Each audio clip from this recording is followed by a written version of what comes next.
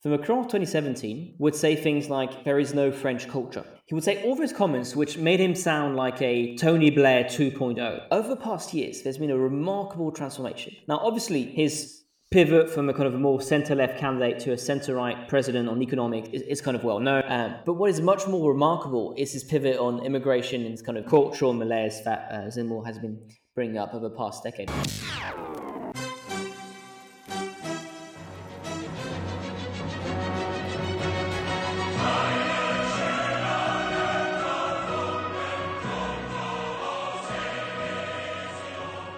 Well, welcome to another bonus episode of Uncommon Decency. This week, I thought we'd start by addressing the campaign event that Valérie Pécresse held over the weekend. François, what can you tell us? What was she there to say, and what is Valérie Pécresse campaigning on? This was a very important meeting. She held it in Paris, in Le Zénith de Paris, which is a very big room. It's important for her because her campaign has not been doing very well. It's important because this is her first major rally in which she needs to show there is some energy around her campaign, there is some enthusiasm, and more importantly, that she has what it takes to become the next president of France. And she's not been doing so well because I'm not sure if you remember, but when we recorded one of our previous bonus episodes, after she had been picked as the centre-right leader by the Les Républicains membership, she got a massive bump in polls. She went from the low teens to the high teens, even approaching 20%. And some polls were starting to say, well, actually, she has a pretty good shot against Macron in a runoff. So that really boosted her campaign in December into January. But now it feels like she is not capable of setting her themes, of defending her ideas. So this rally was very important because internal criticisms were becoming very strong. Increasingly, there's a lot of media attention on the few Les Républicains figures who left Les Républicains to join Éric Zemmour, such as Guillaume Pelletier, who used to be the number 2 of the party only a few months ago. So she needed to quell that distress within the party. And so before I kind of judge the whole thing, I thought it's quite interesting to read what she has focused her campaign on. So she says, and this is a rough translation, she defends the France of cathedrals, the France of Charles Péguy and of Marie Curie. France is also a pavé de Charolais, which is a beef, with some good wine. France is currently at a crossroad. There is no fatality, neither for the great replacement nor for the great déclassement, the great economic déclassement. How could I say déclassement? Downturn or the loss of status, the great loss of status, essentially.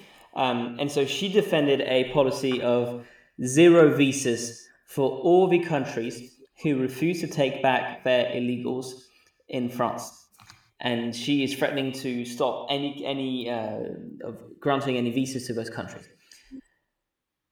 She says, I want a nation that does not break in silence. I defend assimilation because I want to make French citizens of heart and not French citizens of paper.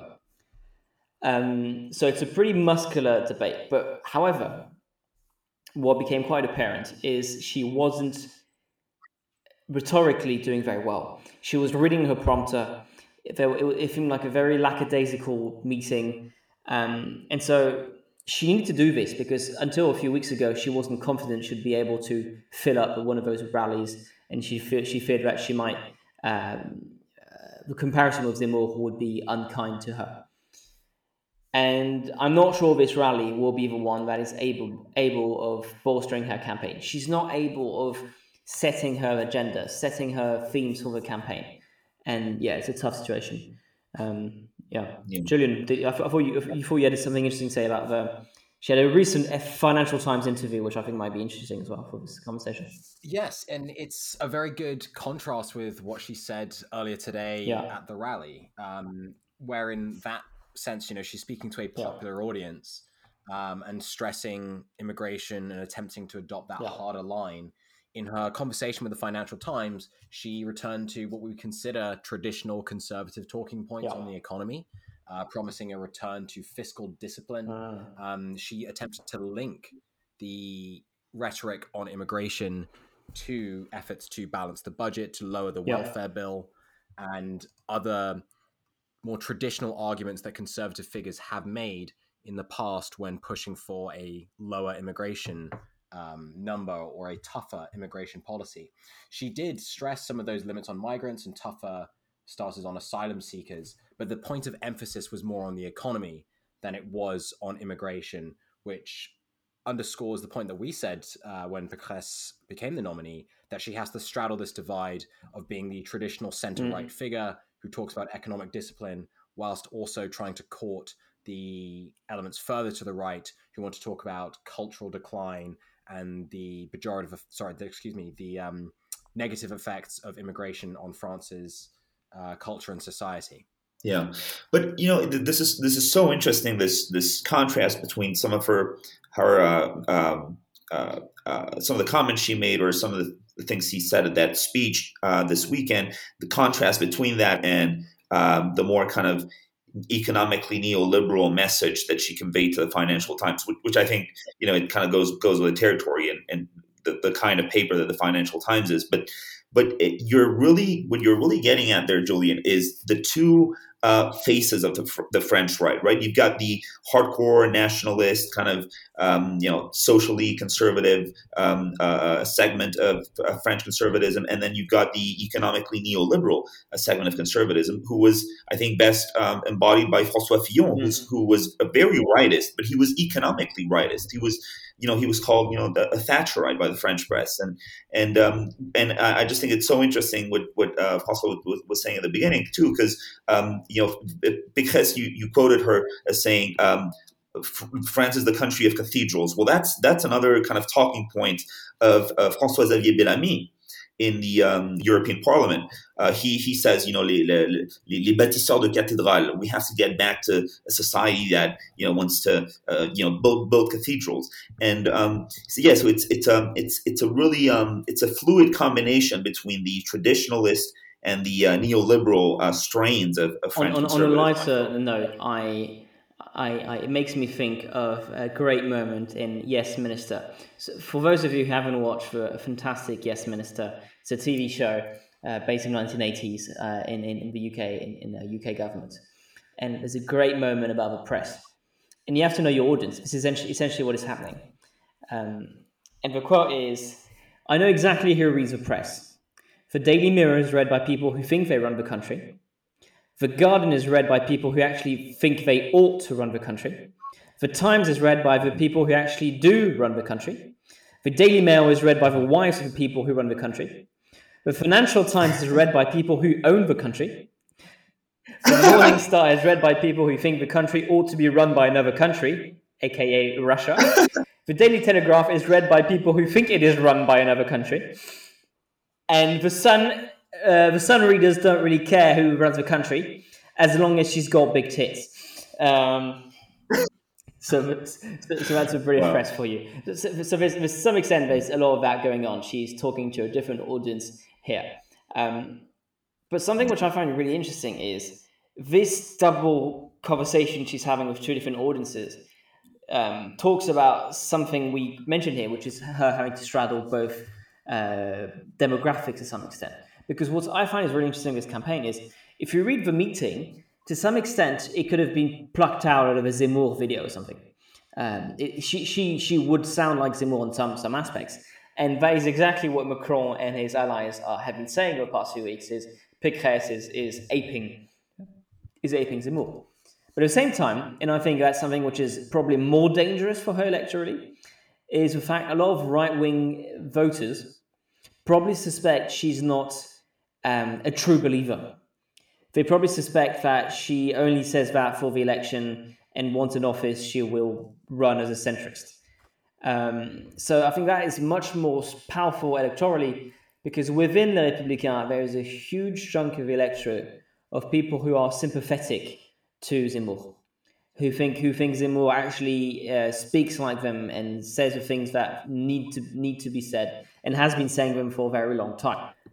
I think something that is much more threatening to Pécresse isn't so much the accusation of, no, she's another Zemmour, which I don't think will be that convincing. I think the much more difficult threat for her is the accusation of her being insincere, that she's talking a big right-wing game right now, but if she makes it to office, she will actually enact those ideas. And that's an accusation that has been lingering on the French right for a very long time. People, especially with Jacques Chirac, who was known to be a bit of a populist in campaigns and much more of a centrist in government. So that's something that people will, I think, follow quite closely, especially because there is a lot of sympathy to Zemmour, at least Zemmour the intellectual, maybe not Zemmour the politician. And it's going to be interesting to see how she manages to placate that electorate. But she can't simply ape Zemmour or anything like that. I think she needs to set her agenda on the election a lot more. She needs to create her own words, her own agenda, her own policies, because right now it feels like she's simply placating her right wing by copying Zemmour. And at some point, people will say, well, we'd rather get the original rather than the copy. Yeah, but one thing that I find so telling in the report or relationship between Zemmour and Pécresse is that Zemmour is a very interesting candidate in that he appeals. He essentially says, he said it in an interview with it that which I think it really kind of reflects a big pillar of his thought. He said, I was enthused by certain politicians of the RPR, like Pasqua or Séguin. I thought that they could do great things for the country. But then along came Jacques Chirac, and he sold the country off to the centrists, which you could almost even argue that goes all the way back to Valéry Giscard d'Estaing. But Chirac was also a big kind of centrist. He was one of the more centrist leaders in the party, right? So there's that really interesting relationship where Zemmour says, the RPR had great ideas, was a great party for a while, but then it essentially got corrupt, where it got corrupted by the influence of the centrists. And I want to appeal to an electorate that would have voted for the RPR in the 60s or 70s. Yeah, Julian. Yeah, I wanted to make a comparison to admittedly on the other side of the political spectrum and also on the other side of the Atlantic. But the way Pécresse is attempting to satisfy both those voices reminds me of a lot of the efforts of Democrats in 2020 to try and satisfy the Sanders wing, even though many of those voters weren't traditional Democrats, in a bid to try and win the Democratic nomination. And ultimately, many of the pretenders to that progressive crown couldn't do it because they weren't the real thing. They weren't the authentic progressive. And one example that springs immediately to mind is the current vice president, Kamala Harris, who, it's not particularly relevant to the details, but she made a pledge to get rid of private health insurance, which is a Bernie Sanders policy. And she did it in order to appeal to that wing. But because it wasn't her brand as a politician, it wasn't who she had been as a politician, it came off as insincere and she had to backtrack a few days later. And I just wonder if there's a similar lesson for Pécresse in attempting to reach out to those voters that haven't traditionally been voters that she would go after in her previous iterations as a politician.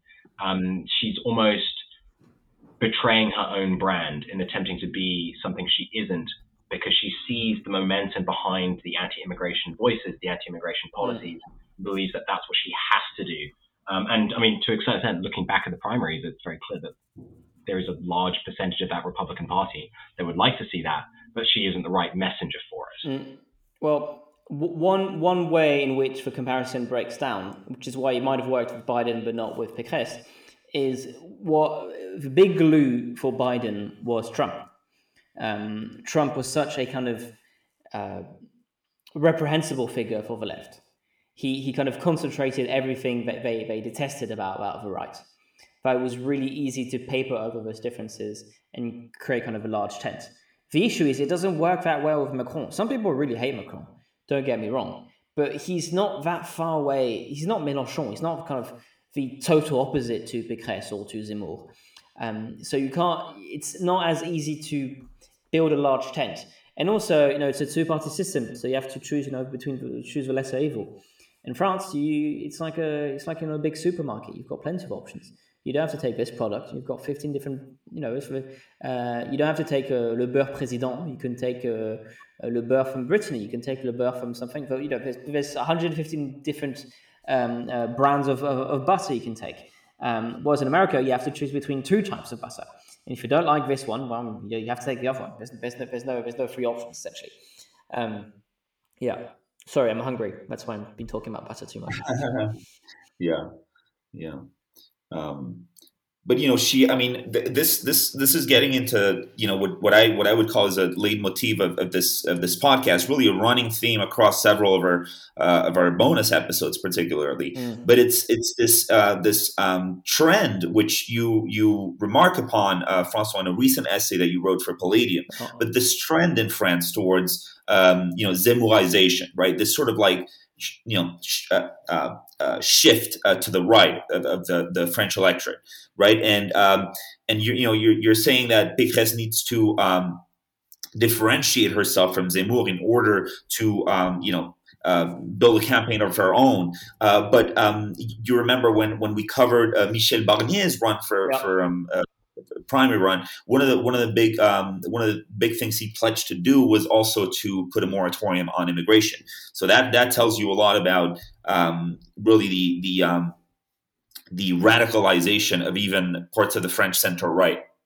Yeah, it's a piece I've been working on for a long time. I actually started writing some of it in I think late November, and it got published in early February by Palladium. So the link should be down below in the description. So if you want to give a look to it, I thought what was quite striking is you compare Macron of 2017 with Macron of 2022. I think that was my starting point that led me to write this article.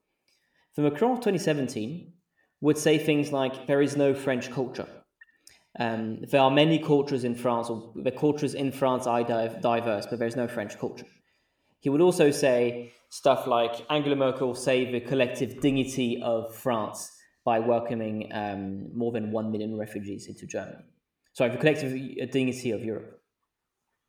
He would say all those comments which made him sound like a Tony Blair 2.0. And over the past years, there's been a remarkable transformation. Now, obviously, his pivot from a kind of a more center-left candidate to a center-right president on economics is kind of well known. Many of the left-wing economists who advised him in 2017 have since shared their disappointment. We should actually have one of those left-wing economists on the show soon. So we might be able to ask him a few things about that. But that kind of shift on economics hasn't been that surprising. And I think, most left-wing voters who voted for him in the runoff against Le Pen kind of saw that coming. But what is much more remarkable is his pivot on immigration and kind of cultural malaise that Zemmour has been bringing up over the past decade or so. It started in 2018 when he passed this new bill on immigration. And his Minister of the Interior back then, Gérard Collomb, said some truly remarkable things. He said, "We are being submerged by asylum seekers." And he rhetorically asked whether France could build a medium-sized city every year to accommodate these refugees. When Collomb resigned in 2019, he said, "Today we live side by side, but I fear tomorrow we might live face to face."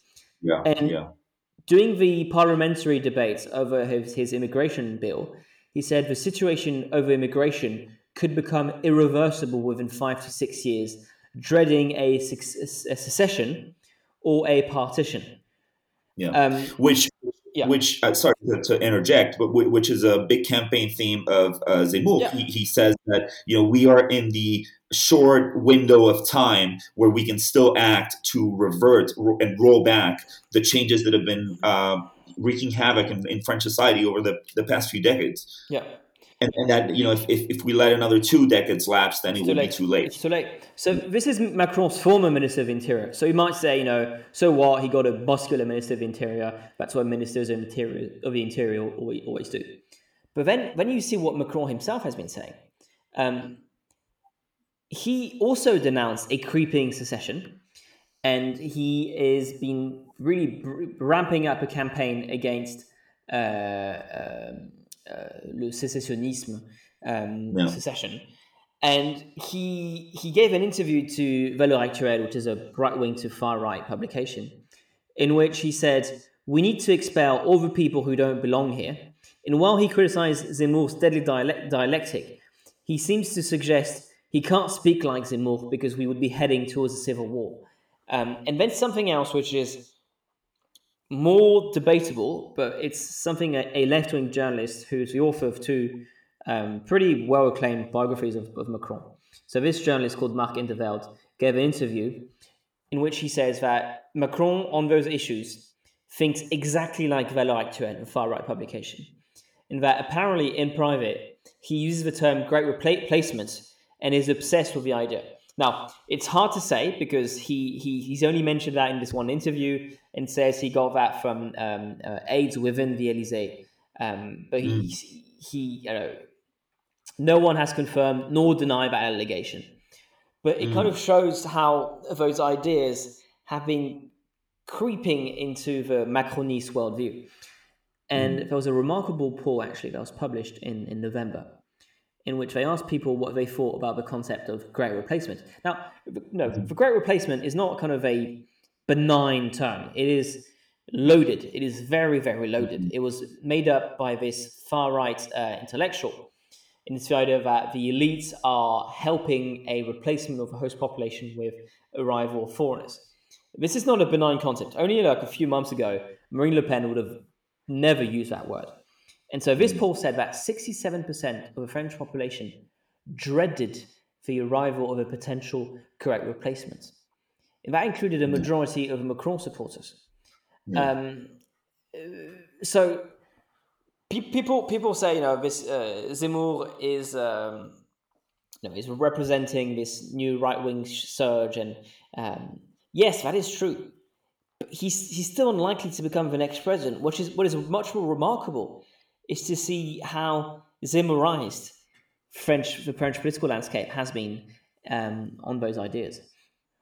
Yeah, and it's an amazing contrast looking back on the last election campaign, the extent to which the Macron of that year wouldn't recognize the Macron today, and how Zemmour has totally refashioned the political debate on not just half of the political spectrum, because I believe that, as we've spoken about before, if you look at the polls and look at right-wing candidates compared to left-wing candidates, it is a substantial segment of the population that is in that right-wing camp.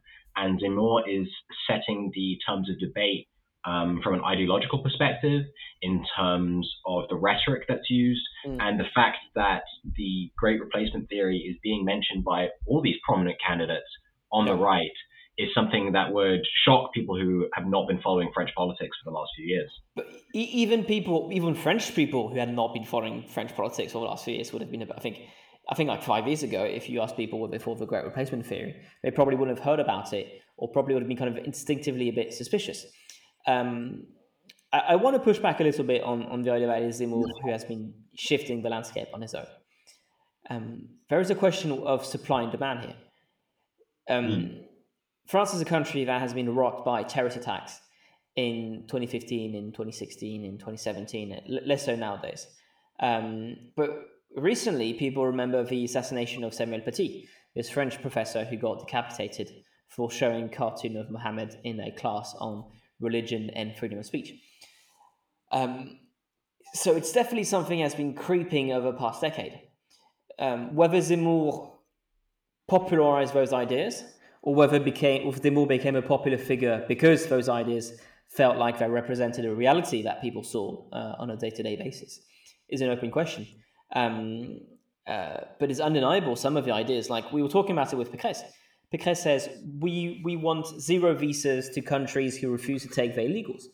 This is actually something Macron has been trying to do with Algeria, Morocco, and Tunisia of late.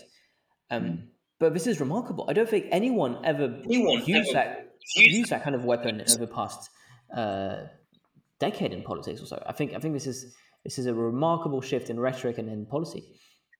Yeah, but I think which is really, really interesting. I mean, obviously, of the three countries you've mentioned, the one that is demographically bigger, just in terms of the immigration that flows from it towards France, is Algeria, right? By far. I mean, Morocco and Tunisia are smaller countries, and we were just as we were discussing, off the record, I remember Zemmour made a big announcement about this idea you've just mentioned of strong arming Algeria into accepting its illegal immigrants who reside in France illegally, but that can't return because Algeria won't take them. And I think part of it, I kind of place that concern that Zemmour expressed in the larger background of all the things he has said on Algeria, because I think you have to, in order to really fully understand Zemmour as a political character, you have to understand his Pied Noir roots, right? And he's also lambasted Algeria's ruling class for being for living off of what he calls his memorial rent seeking, la rente mémorielle, right? He essentially argues that Algeria, the Algerian regime is essentially living on because it tells Algerians the lie that France is guilty for everything that happens to Algeria, right? Yeah. Do you want to go? Yeah. Sorry, I wasn't sure if you wanted to jump in there. To your point on Zemmour not quite really setting or not being the one that's the main driver, and some of it is event driven, and he's reacting to that. I would say that the facts that we talk about Zemmour, his ascent in the polls, and the fact that he's still continuing to secure these defections from Rassemblement National. I cannot remember the name of the person who defected only today from Marine Le Pen to support Mr. Zemmour. Stéphane Ravier, I believe. Yeah. That one was quite obvious. It's been coming. It was going to happen. Yeah. I think most dramatically, I'm not sure if we covered it last time. I don't know if it had happened, but Marion Maréchal Le Pen, Marine Le Pen's niece, also saying Zemmour was a better candidate.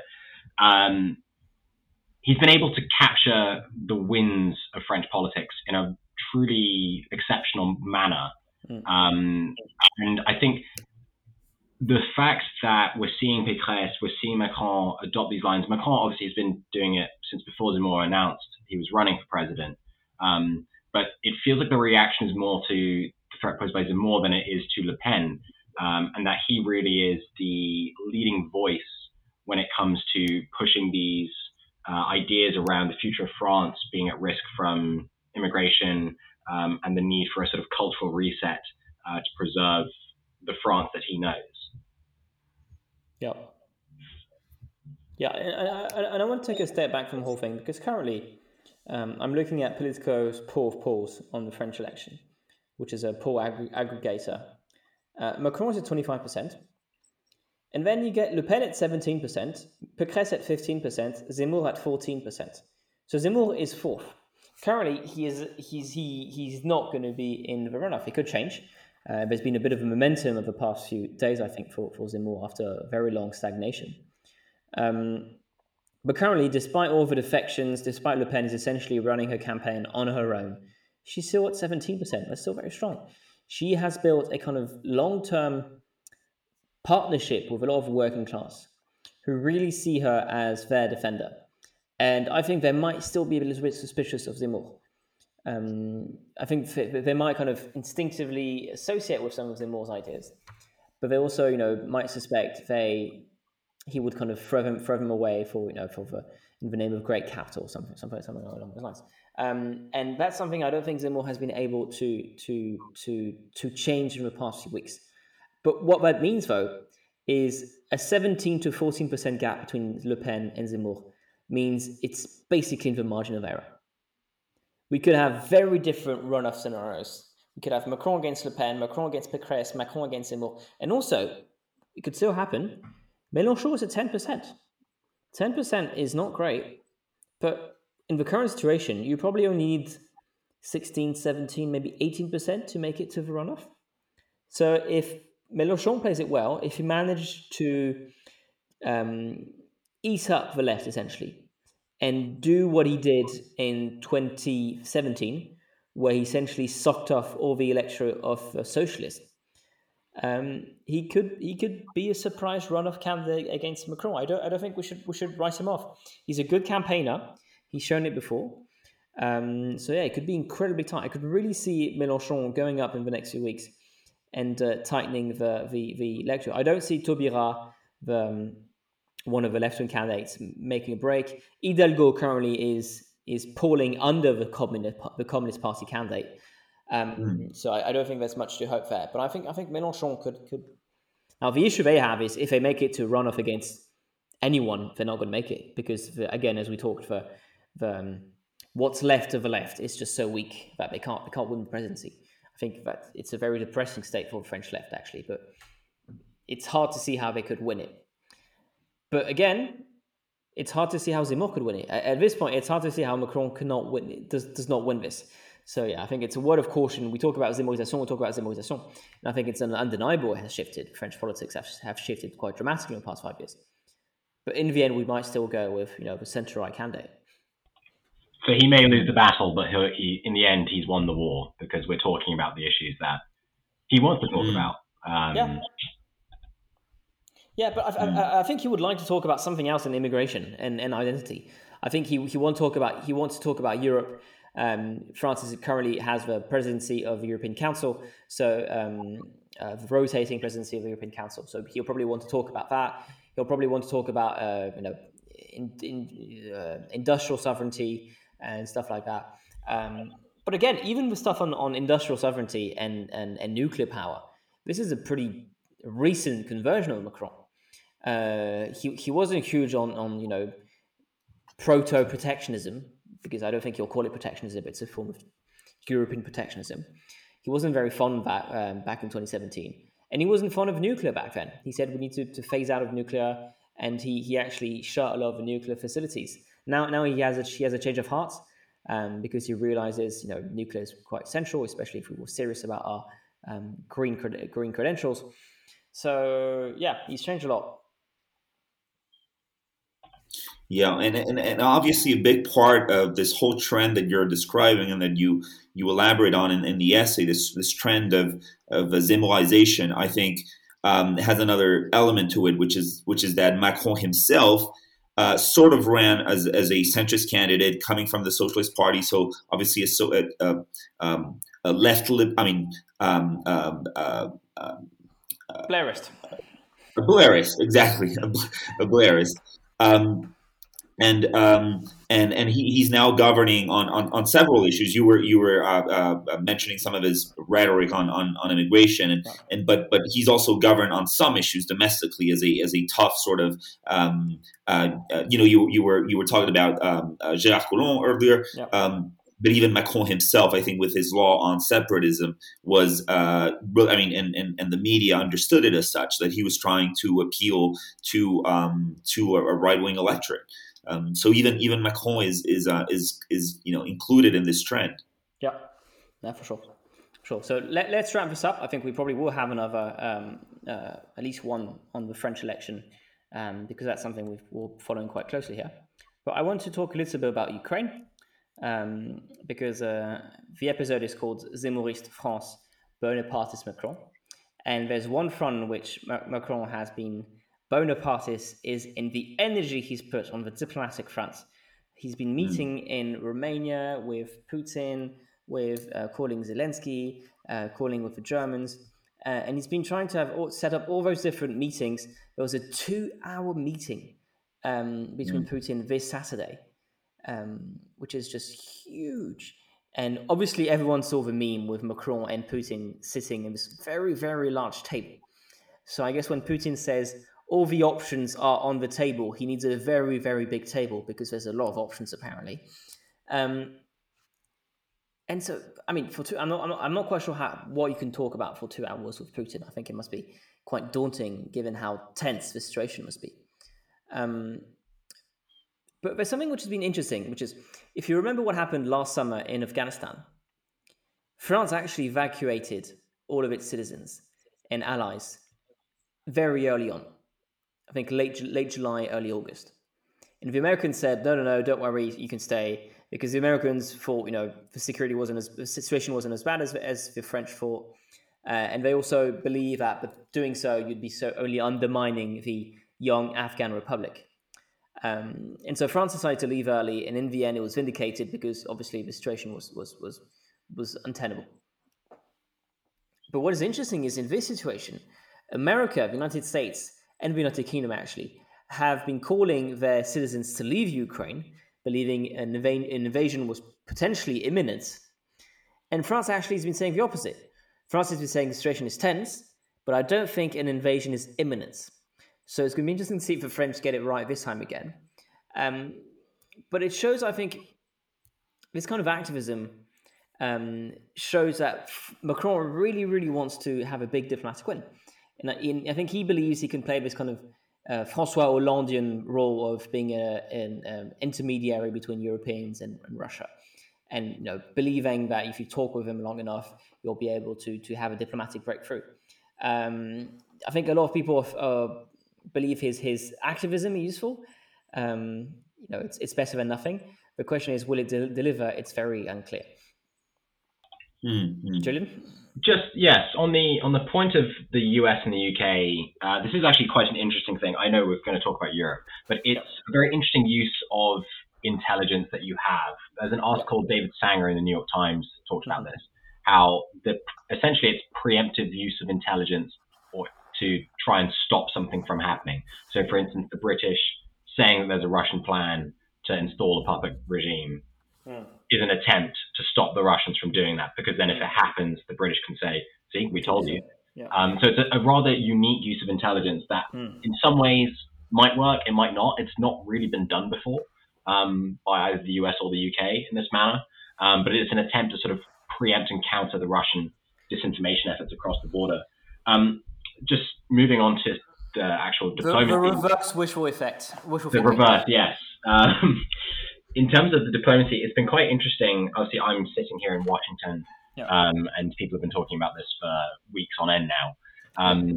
To see the different energies of European leaders, the old line from, I think it's Kissinger, of when I want to call Europe, who do I call? Yeah. Because there is no single leader. And although France has the rotating presidency right now, you would expect Joseph Borrell, as High Commissioner for Foreign Affairs, or von der Leyen, maybe to take an active role in this, but it's Macron of France taking an active role. Engagement with Russia is something that he has been pushing for several years. And then, similarly enough, and you could argue that there is a domestic element to this, the British, both Boris Johnson and Liz Truss, the new Foreign Secretary, meeting with their Russian counterparts to try and establish a British voice and a British perspective, even though the UK is not party to the Minsk agreement. And then silent amidst all of this is, of course, the Germans, for reasons that we've discussed in the past and probably will again. Macron's energy and activism on flying first to Moscow and then to Kiev to meet with Putin and Zelensky, and also conferring with other leaders in Europe. Yeah, Romania. Yeah, it's exactly what the continent needs. And I understand the frustration from his perspective that the pending conflict, shall we say, in Ukraine, as well as the active conflict in Ukraine, has been turned into a US versus Russia issue, which some security analysts point out makes a chance of miscalculation and indeed war more likely. Because if you bring the US into the picture, Russia feels more threatened than if it's just an isolated European incident. So Macron's diplomacy to try and put that European voice, and he did confer with the US and NATO before these meetings, is actually potentially at least a positive attempt to put Europe back at the heart of the diplomatic negotiations and de-escalate by removing the specter of American involvement. Yeah, and if you want to be, because there's been a lot of accusations thrown around, because Macron mentioned the possibility of Finlandization of Ukraine, essentially making Ukraine a kind of neutral zone politically, which was roughly the status that Finland had during the Cold War. Now, obviously, it is a loaded term, and a lot of people in Ukraine resent it because they feel that they're being abandoned, and yada, yada, yada. But so there's been a lot of pushback from the blob, the American foreign policy establishment, of Macron is trying to sell off Ukraine, and obviously whenever you talk about foreign policy, there's two comparisons in foreign policy that you always get. One is Vietnam. Oh, we're creeping, and we're getting bogged down, and it's becoming Vietnam all over again. And the other one is Munich. Yes, the Munich conference. I was going to say. Yeah, it's either Vietnam or Munich. There's nothing in between. But it's all foreign policy, folks. Don't bother studying foreign policy. It's either Vietnam or Munich. And so essentially, Macron is now being accused of being a mini-choix, of being ready to abandon Ukraine to the appetite of Russia. Maybe that's true. Maybe that is. Maybe Macron says, Ukraine unfortunately has not been granted a generous geography and has to deal with the fact it is going to be surrounded by a monstrous power to its east. But maybe, just maybe, what Macron is doing isn't completely uncoordinated with the rest of NATO. Maybe, just maybe, it's quite useful to have a kind of bit of a loose cannon who's throwing ideas. Doesn't have to go anywhere, but it allows America to have someone pushing that idea without them having to do it themselves. So maybe that's an option. So, you have to be realistic. Ukraine is on the border of Russia. Ukraine is never going to enter NATO formally, but the ties have been deepening with the West over the past years. And the United States would have been equally uneasy if, let's say, China had been growing ties with Mexico over the past few years. So, unfortunately for Ukraine, they have been gifted a terrible geography to guarantee their entire sovereignty is protected.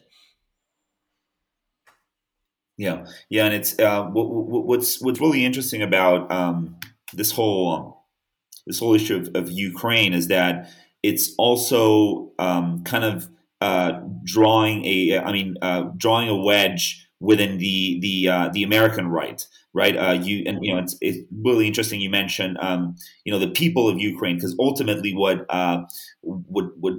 we care about as Europeans is that the path to become a member state of the EU is open to any nation that wants to do that. But in the American right, there's this wedge that's being drawn with. The kind of war hawks, who are essentially another iteration of neoconservatism, right? Irving Kristol's neoconservatism from the 1970s, and these were mostly former communists who would become conservative and who ended up having a very sort of liberal internationalist view of foreign policy, But it's really interesting that this issue of Ukraine is driving this wedge within the American right, where you have kind of some of the new voices in the realigned Republican Party are now saying, "Hey, look, we're still being infiltrated essentially by these war hawks, and we need to, the Republican Party is no longer going to be the party of endless wars, and we shouldn't get involved." And Ukraine, Ukraine is too far away, and ultimately, NATO has overextended. Right. So, so it's like different political families in different countries are reacting to this differently. Yeah. So I think let's wrap this up by asking each and one of you if you think there's going to be a invasion in the next few weeks. Let's start with Julian. Oh wow, we've got to make predictions. The one thing I was hoping wouldn't happen. Yeah. Well, I'm gonna answer it by being slightly flippant and saying, well, there technically already is an invasion. It will just be continuation of that to secure the buffer in the eastern Ukraine. I don't think we're going to see a march on Kiev. I think it's just they'll fully annex the segments of eastern Ukraine that have been under civil war to link up that part with Crimea and Russia. Okay. Jorge? Well, you know what? I don't think there's going to be a march on Kiev either, but I think there is going to be an effort to prevent Ukraine from sliding west by military means from Russia. I think that Russia has very clearly indicated that it has the willingness and the ability to mobilize militarily to stop that outcome from ever happening. So yeah, sorry, Francois. No, go ahead. Your prediction, then I'll come back. No. Go ahead. Mine is very long, so go ahead. Okay, there's one. My last comparison of the day, I promise. Last year, or sorry, maybe was it last year? Or maybe it was the year before, when Azerbaijan and Armenia went to war again over Nagorno-Karabakh. The Azeri success prompted mass demonstrations and almost assassination attempts on the Armenian prime minister, and destabilized the government there. And he won't get re-elected. Pashinyan, he might even already resigned. It's been a while since I checked in on Armenian politics. I think you could see a similar situation for Zelensky. If Russia enjoys military success and is able to take that eastern part of the country, there'll be political pressure. Zelensky is battling a lot of people within his own government. Obviously, tackling corruption was supposed to be the main calling card, and he still faces a lot of pressure to do that. A limited invasion could serve as the political end that Putin wants, without necessarily having to commit the resources you'd need for a full-scale march to Kiev.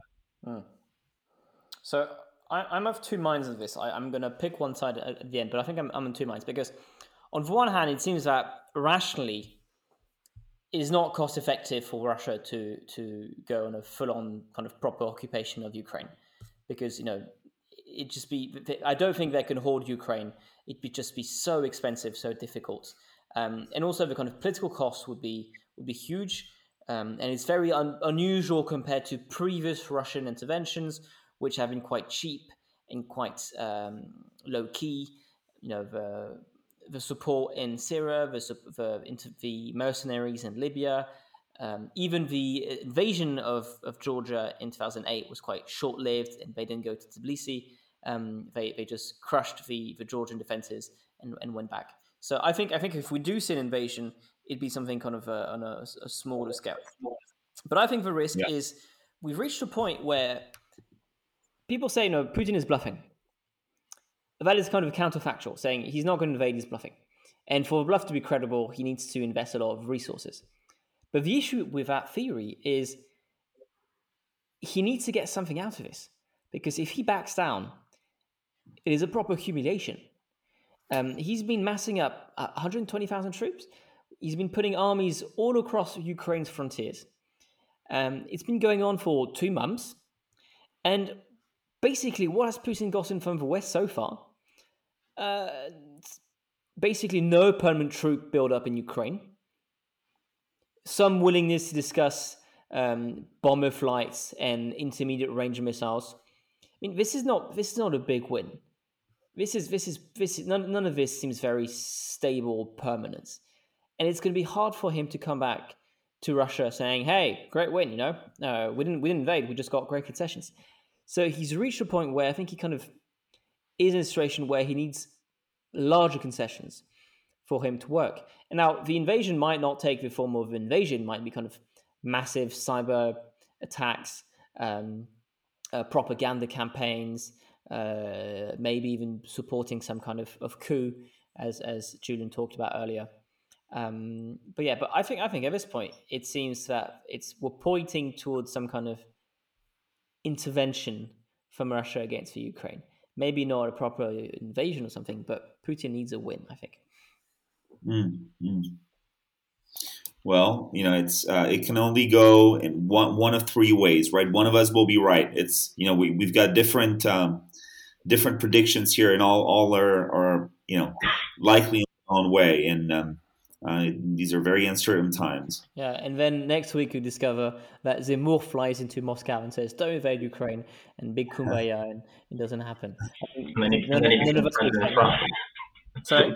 Then he becomes president of France. He becomes president of France because Putin supports a Zemmourist coup, and he becomes the president of France.